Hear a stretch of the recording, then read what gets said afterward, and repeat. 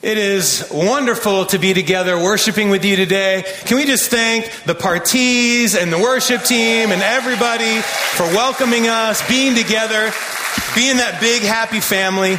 We're going to continue our series called Be Rich today. If you thought you were coming to get rich, that's a different series. I apologize. You're welcome to stay.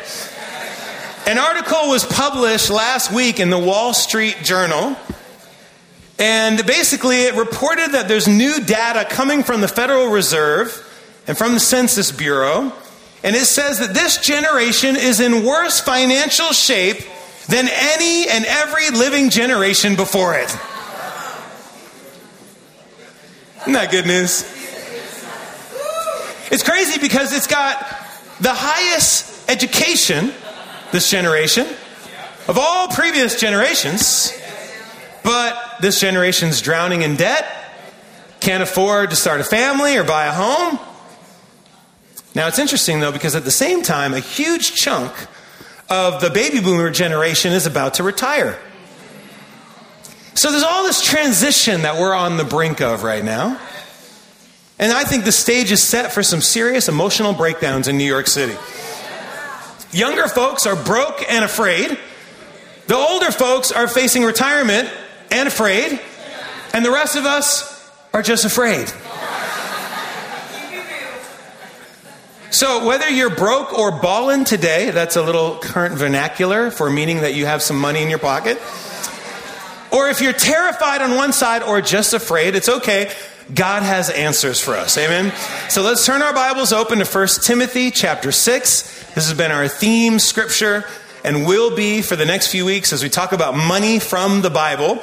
God has answers, and it has nothing to do with your paycheck. It has everything to do with your heart. 1 Timothy chapter 6, we'll read a couple of verses here. Command those who are rich in this present world not to be arrogant, nor to put their hope in wealth, which is so uncertain, but to put their hope in God. In verse 18, it says, command them to do good, to be rich in good deeds, and to be generous and willing to share. So part 2 of our series today of Be Rich is going to focus in on the idea of hope. The idea of hope. The songs we've been singing talking about hope in God. And what today we want to do is focus in on verse 17 where it talks about the difference between, and the Bible sort of warns us about putting your hope in wealth, which is uncertain, but instead putting your hope in God. And I want to define this tricky word for us as we embark upon this study of hope and as it has to do with wealth. But hope is a feeling. It's got a couple of different definitions. The first one is it's a feeling of expectation and desire for a certain thing to happen. For instance, I hope I get a puppy. All right? I have an expectation, I have a desire, I have a feeling, I want the puppy. Okay, I want ice cream today, something. I'm hoping. It can get emotional. We invest in this with our heart. You guys understand that kind of hope, right?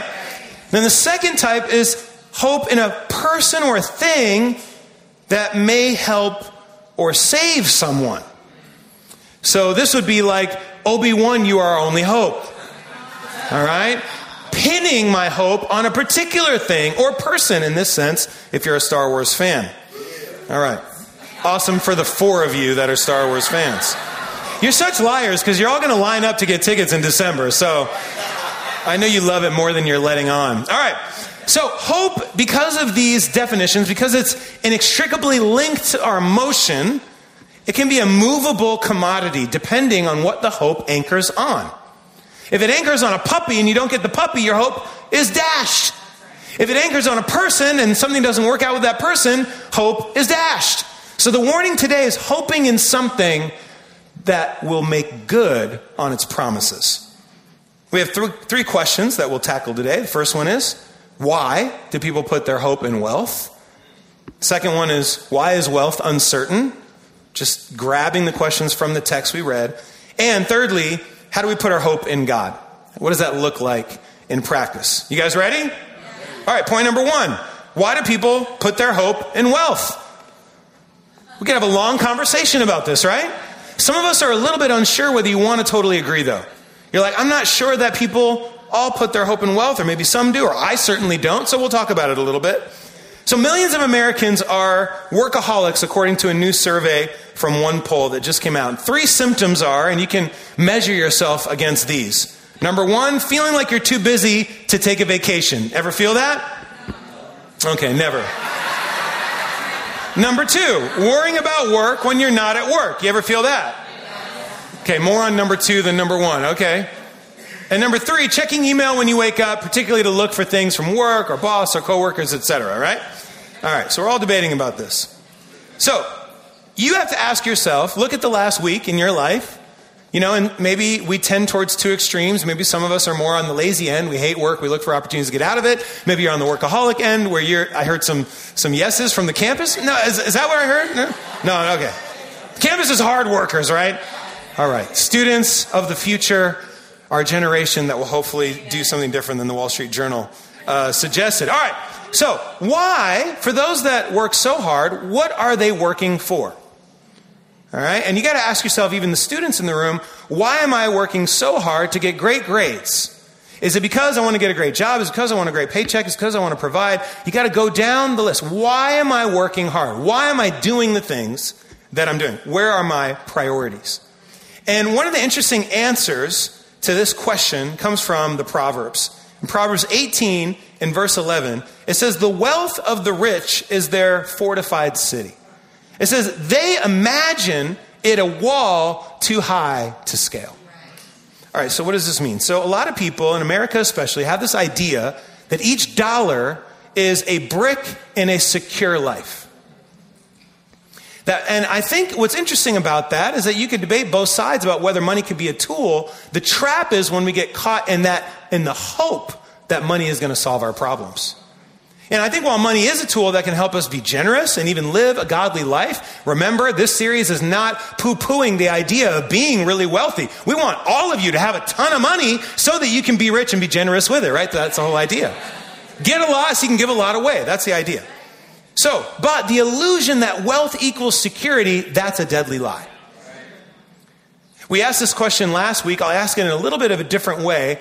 How much money, what's the dollar amount that you need to solve all of your life's problems? Write it down on a piece of paper. You say, $100 million is going to solve every relational conflict that I have in my life. That's going to solve all my marriage problems. That's going to help my teenager obey. I'll tell you something, that money's going to run out. It's going to run out fast. What's the amount? There isn't one. And when we expect more cash, and we think cash can save us, we're setting ourselves up for a cash crash. And we say, well, okay, I get that. There's a lot of people maybe in New York and maybe even in the room. I pity them, those that really struggle with this. Those people. But I don't put my hope in wealth. Okay, we can have that thought. But let me ask you something. Do you ever feel emotions come up when you're thinking about money? Is there ever an attachment, whether it's anger or happiness or sadness or shock, when it's connected to dollars? Have you ever felt uplifted when you get a paycheck?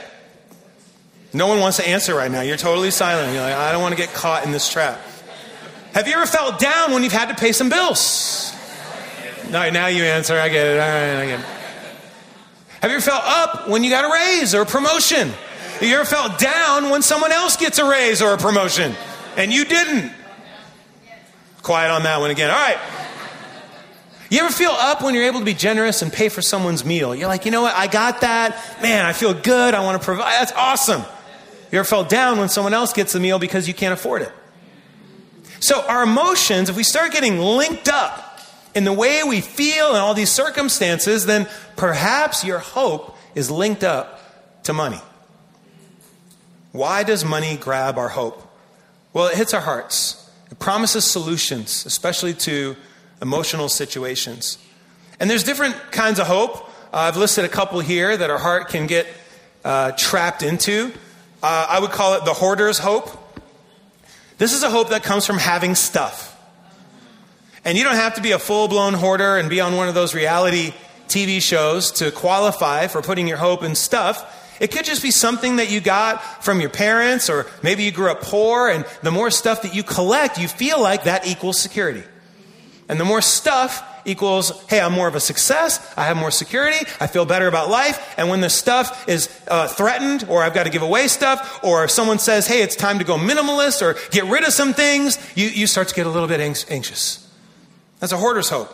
There's also a helper's hope, which is interesting. What's wrong with wanting to help? That's a good thing, right?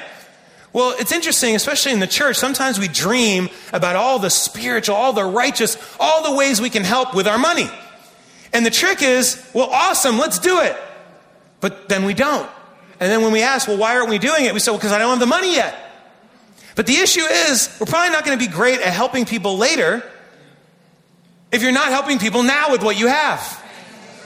So when I get the millions, then I'll be able to help. I'll be able to do all these amazing things. Well, you got to practice if you're going to be able to receive and be able to help later. You know, studies on lottery winners show that they are often depressed after winning the money. A lot of times it is proven over time that their hope was in the wrong thing. And so when they get the millions that they had hoped for all their lives, time passes and they realize, actually, more money, more problems. As one poet said. So don't be deceived. Hope and wealth is an epidemic, and it's at all of our front doors. You know, before we get to point 2, we have a special treat today, and I'll announce this in just a second. But before I do, I want to remind you of a very special woman that's been in our fellowship and has even spoken to Manhattan many years ago. And her name is Connie Bean, and she has served for many years as the chief financial officer of all of the churches that the Big Apple Church is a part of, this whole family of churches in New York and New Jersey. And she had a retirement party a couple weeks ago, and they asked me to MC it, which was a huge mistake. But anyway, it went great. I'm glad that I didn't mess it all up. We honored her. She's an amazing woman. And she spoke. You guys remember this? Years ago, her and Tommy came in. They spoke. They inspired us about money and the heart that we have for God and all that they've sacrificed. And so she's retired. And a lot of people were like, how are we ever going to replace Connie? I mean, those are big shoes to fill, right? But today, we have a special treat. Because there was this massive search. Who's going to be able to fill this role? And I'm going to invite him to the stage now. But the search is over because an outstanding young man, brilliant, spiritual, humble, has been found. And he's going to be sharing the rest of the message with me today. This is Bobby Ritter, our new CFO of the church as of next week. You ready? Thanks. All right. Good morning, church. It is such a joy to be here with you. My wife, Hannah, is right over there. We were both baptized in New Jersey, New York area. Actually studied in Manhattan. I'll talk about that a little bit. But we were gone for many years, and now we are back what feels like home. And it is a joy to be here. So I grew up in essentially a God-fearing home. My parents aimed to point towards God in all situations. And it was good, except I ended up with a picture of God that essentially was like, God loves me and wants me to be happy. And, well, yes, true, God does love us. Our happiness is not his primary goal or motivator. And that, plus a number of other things in my life, led to a lot of entitlement. A lot of expectation that I would get what I wanted, that things would go well for me. And to the level of like complete foolishness, I only applied to one school, the school that I intended to go to, with a very low acceptance rate. I'm like, that's where I'm going. And people are like, that's dumb, you should apply to other schools. And I'm like, no, that's where I'm going. And it was such a hope in my own abilities and just expectations that everything would work out right for me. And I did end up going to that school. And it reinforced this entitlement, this expectation that life was just going to be easy for me. And so when I got a little bit older and I was still in college and my parents started to separate and suddenly the entire foundations of what I believed in was shaken, some young men met up with me and helped me see the scriptures and point to, like, how are you living your life? How do you perceive God? And really addressed and dealt with a lot of this kind of, just expectation issues. And this is really where I became a Christian in Manhattan, but I'm glad that you didn't meet me then, because I was a punk. I was prideful, I'm horribly introverted, so I'm just not that much fun to meet to begin with.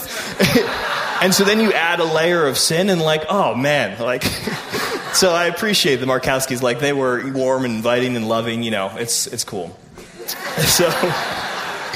So I became a disciple, and this was after already interacting with the church and rejecting it. The first time I went to a service, it was at Javits. It was a big congregational service. It was right around the time of special contribution, and I walked out at the end, and I told my dear friend Rob Novak, who you guys know, look, man, I don't want to be part of your money-grubbing Baptist church. And he's like, we're not Baptist. So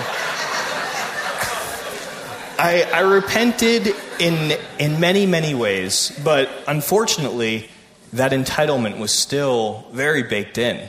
My expectation of the future was just things are going to work out. I had a really great consulting job lined up right after, before I graduated, and I spent a lot of time thinking about my money and all the things that I would kind of get to do in my life. And then suddenly, it wasn't working out the same way. So Proverbs 23 says, "Do not wear yourself out to get rich. Do not trust in your own cleverness. Cast but a glance at riches, and they are gone. They will surely sprout wings and fly off to the sky like an eagle." So about 2 months into my fancy new job, graduating school, I left my laptop on a train. I was reading a book, kind of put it up on the thing, got to my transfer, switched to a different train, kept reading, got home, reached up, no laptop. Devastated. My boss was like, "Don't worry about it, you made a mistake." And then 3 days later, he called me to fire me, so I guess it didn't quite equip the same way. And so here I am, a couple months out of school, $155,000 in debt, suddenly having to go on unemployment. All my job prospects were vanished because they had now been filled by other graduates. And this was, a couple years after the big recession. It was just scary. And it was so humbling. And it's amazing because time after time, what I've seen is that God challenges our hearts when we need it most. And based on everything that was going on in my life, I needed that. I needed wealth to disappear before my eyes.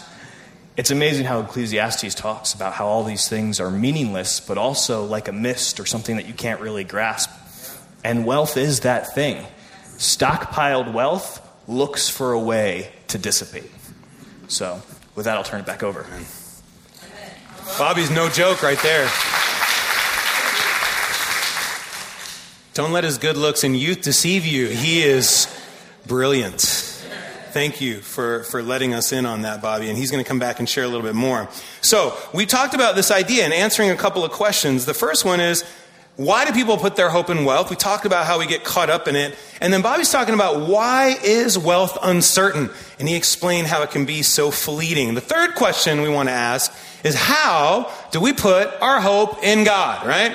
And this is the practical side. How can we switch this up? How can we change the way that culture wants us to be dependent on money? So let's read a scripture. Or we read a scripture earlier about this idea of illusion that wealth is a strong tower. I want to read the scripture right before it. So in Proverbs 18, verse 10, we read verse 11 earlier about this fortified tower that really doesn't exist. What does this say? Well, it says, "The name of the Lord is a true fortified tower. The righteous run to it and are safe." So there's a comparison. As is often done in the Proverbs, you have a comparison passage. The verse before it says, people think, they imagine that wealth creates security. And then the second part, here's what's really the foundational principle and truth of how to build your life on solid ground, and that is by building it on the Lord. And we talk about hope, and it can be theoretical, but until we get a conviction about putting our hope in God, we're not going to be able to act on it. And I think one thing that's important to think about is that even though it's ridiculous to compare cash to Christ, we often do. And if you look at our schedule, look at time, look at what we pour ourselves into, if we compare cash and Christ and put a ledger down and say, how much am I putting into each of these things? measure yourself spiritually. Where are you at on that measurement? Are you giving your best to Christ? Or you find yourself working overtime for that dollar, which is not necessarily to honor God with? See, Jesus is certain. The Bible says that he's the same yesterday, today, and forever. You can bank on it. You can put your hope in something that's certain. But wealth is so fleeting. Wealth is a liar. It makes good. Jesus makes good on his promises. Wealth makes promises that it can't keep. And so what I'm going to do is I'm going to hand it back to Bobby as we continue to explore what are ways that we personally have put our hope in God and not in wealth. Come on back up. So after that time, right, I had lost my job, and it was kind of like, for a moment, just very stumbly, grasping around, like hoping, like, I need my security back. But I needed to put my security in God. And I feel like when I finally got to that place, doors opened, and suddenly I found myself moving out to St. Louis, where there I started to work for this large international company. And kind of as a backdrop, here is the St. Louis Arch.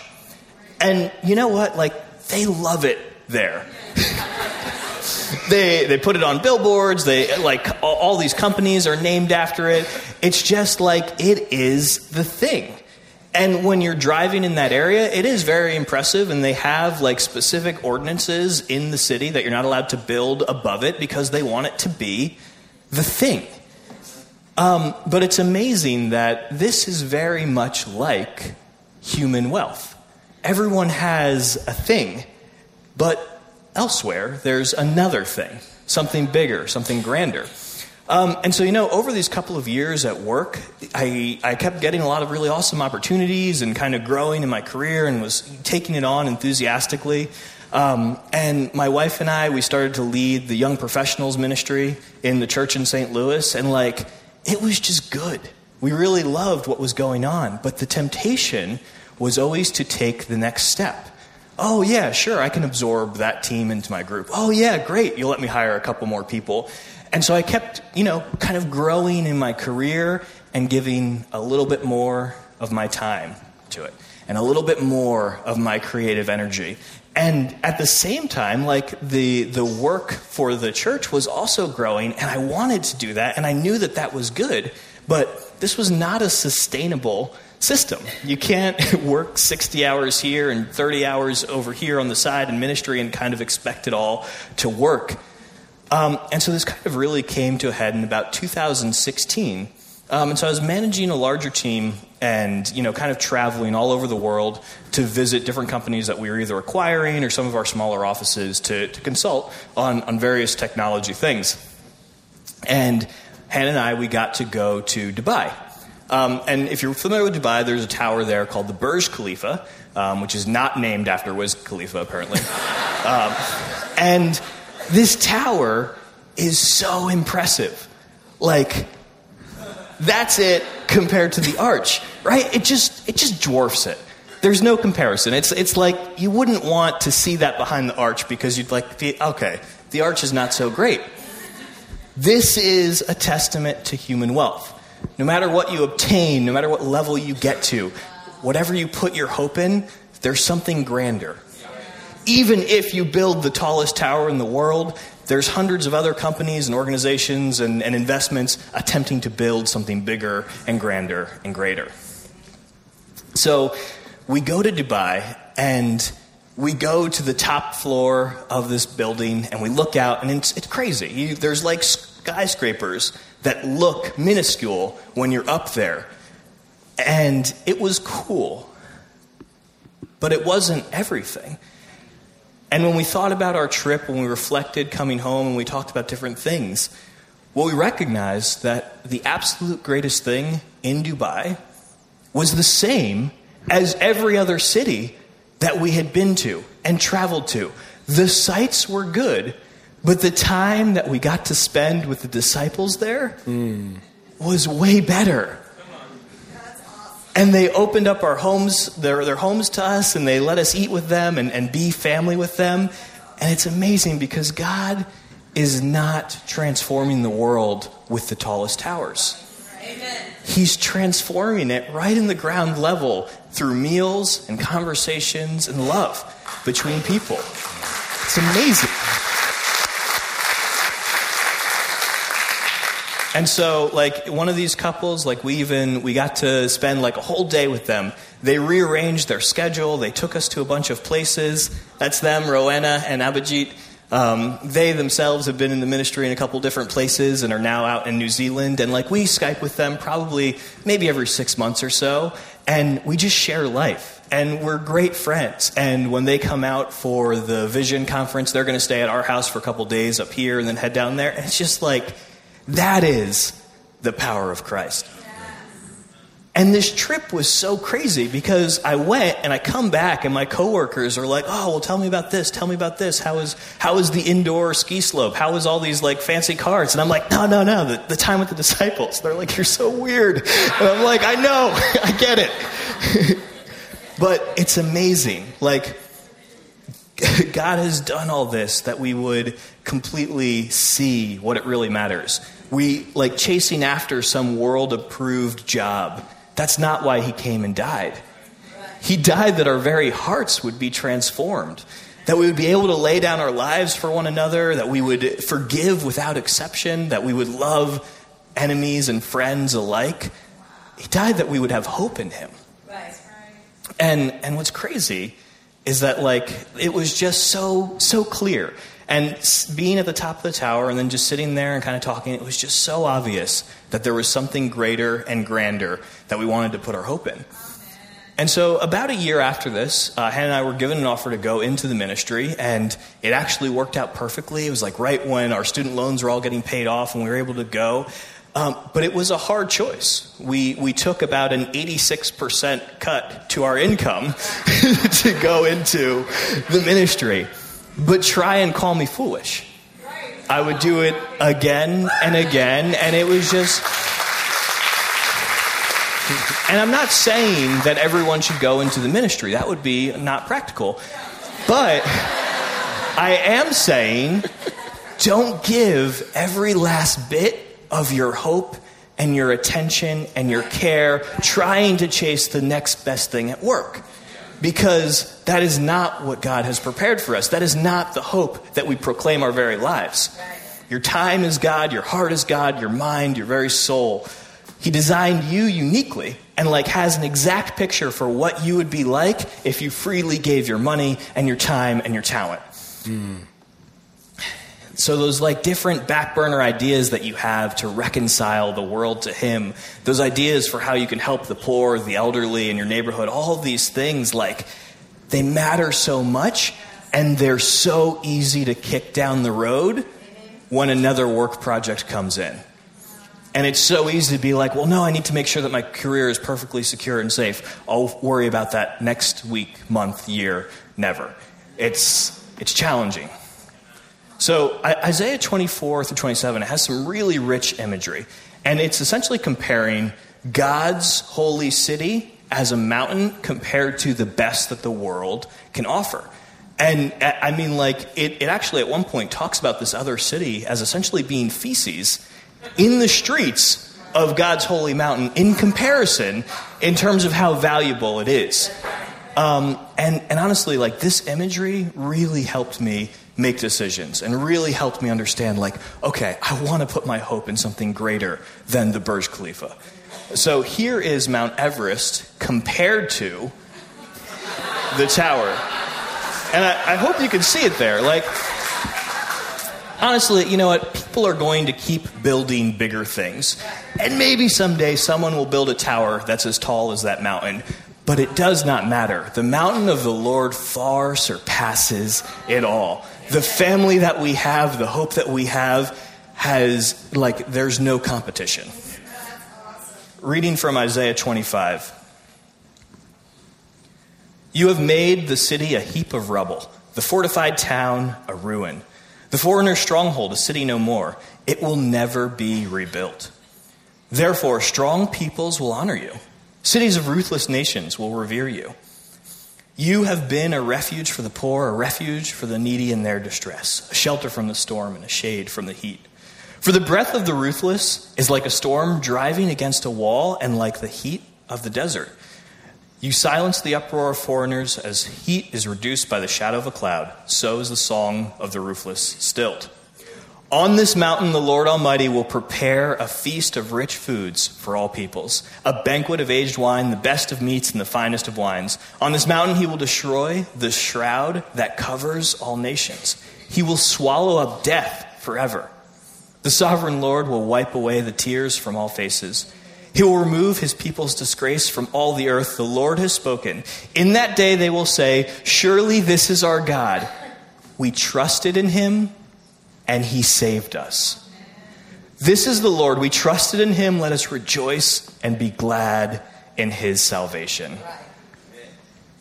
This is a big deal. What God has created, this hope that he's presented, the plan that he has for you and I and the millions of people around us that he desperately wants reconciled to him, it involves each of our hearts. It involves our wallets. It involves our schedules. When we don't give each of those three things in totality, God is like, my church is missing its arm. The nose looks a little weird. There's someone that's there, but they're not really there. They haven't bought into this vision just yet.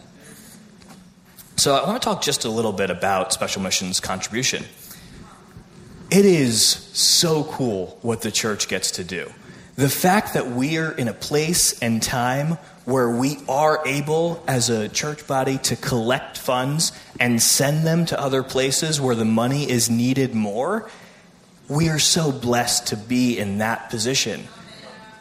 And it's cool too because these churches too, they try to send back teachers and there's this really cool symbiotic thing that we have going on with them. And what they are offering to us matters just as much.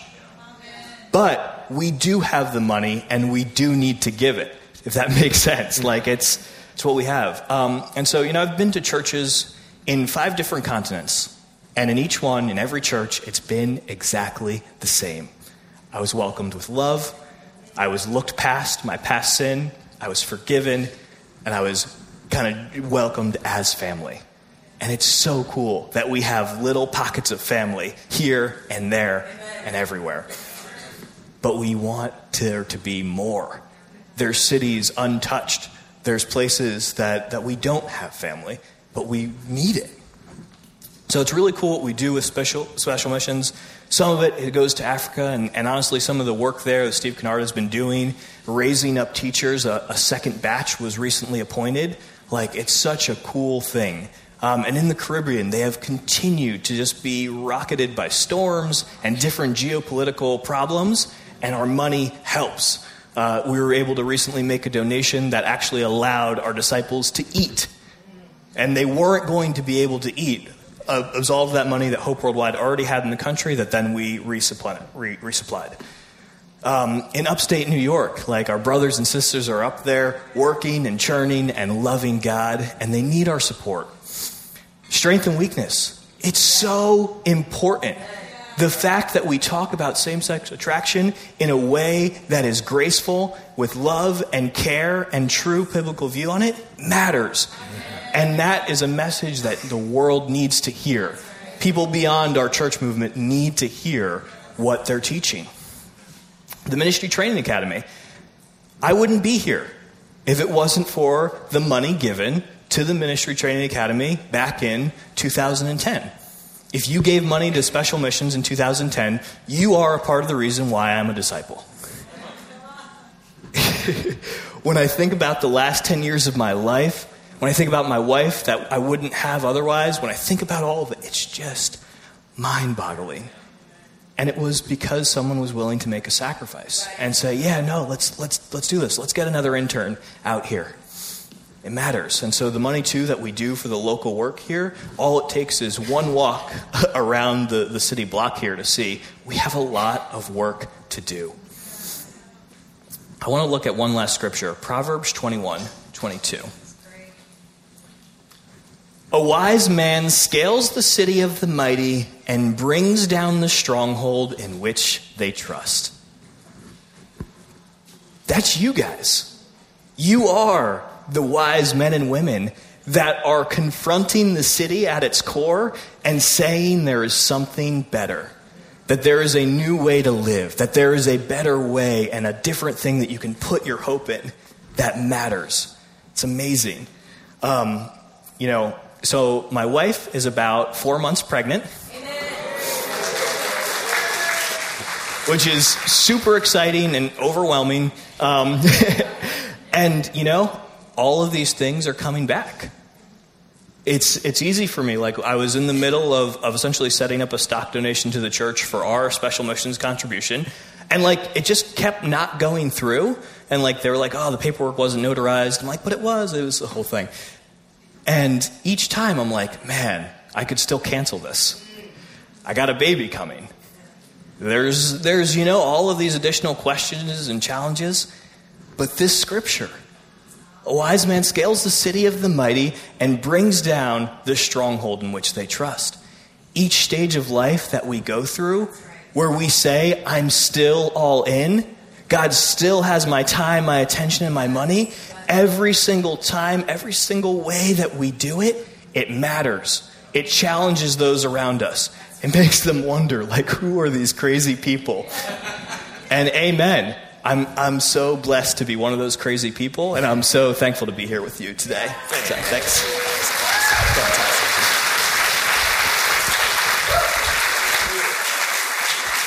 Oh, that was awesome.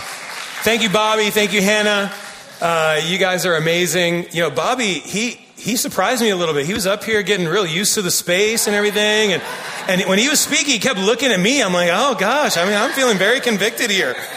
Thank you. That was awesome.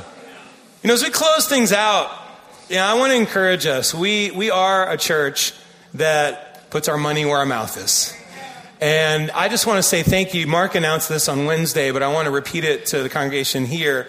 That, for months, and we do this every year, as we do bake sales to raise money for our students, our preteens and young teens and teenagers, to be able to go to a week of spiritual summer camp outside the city. And for those of you who have served at these camps or been at these camps, it is unbelievable to be around hundreds of young people wanting to know God. And it's just an incredible experience, and I'm looking forward to being there again and hanging out with the young folks this summer. But we do these bake sales, and it's really our primary way of raising money to help out the families that want to send their kids to go. And it's a pretty penny. It's a few $100s, but compared to the other camps that are out there for week-long camps, you're talking about many, many hundreds, thousands of dollars to go. So it's less, but it's still hard to afford for all of our families. So we do this bake sale. And you guys are amazing. We announce it every time, Arlene announces it and gets us psyched. And sometimes we have a pre-menu, today we have pistachio cookie. And then, hey, if you're on a diet, you can still donate. We really get excited, and we appreciate you being good sports about it. But as Mark said on Wednesday, this is real cash that comes in. We collected, I think, a little over $3,000 by selling cupcakes and cookies. Thank you for all the gifts that you guys have given. That is incredible. That's a lot of money. But then after, all that money came in, there was still some, it offsets the amount that each parent is going to have to pay for their kid to go to camp. And then someone came forward and said, how much would it cost to make it free for all the kids? And so an anonymous donor wrote a check for that amount. $4,500. All of our kids are going free to camp. And to me, that is what this is all about. Being rich and giving and sacrificing and being generous and living that and not just talking about it.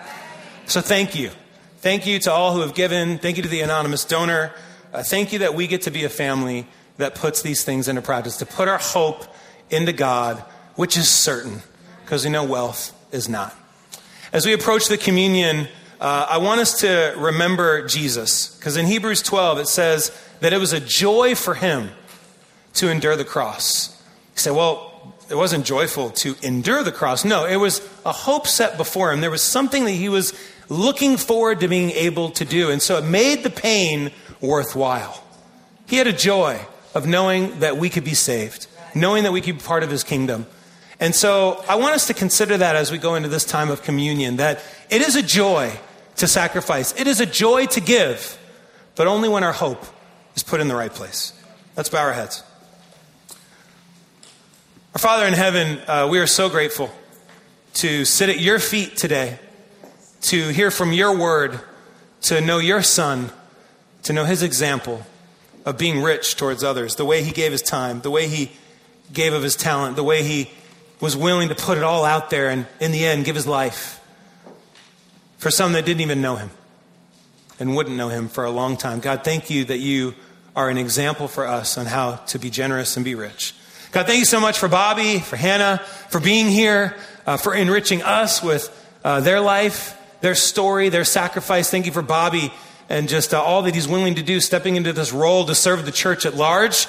We ask that you give him extra discretion and wisdom and continue to work through his brilliant mind and his humble heart to serve the churches. God, I do pray that in a couple weeks when we give our special contribution that we would make you proud. That this wouldn't be about anybody else, but just doing something that would honor you and remind you that you are who we put our hope in. God, we love you and we pray all this in Jesus' name. Amen.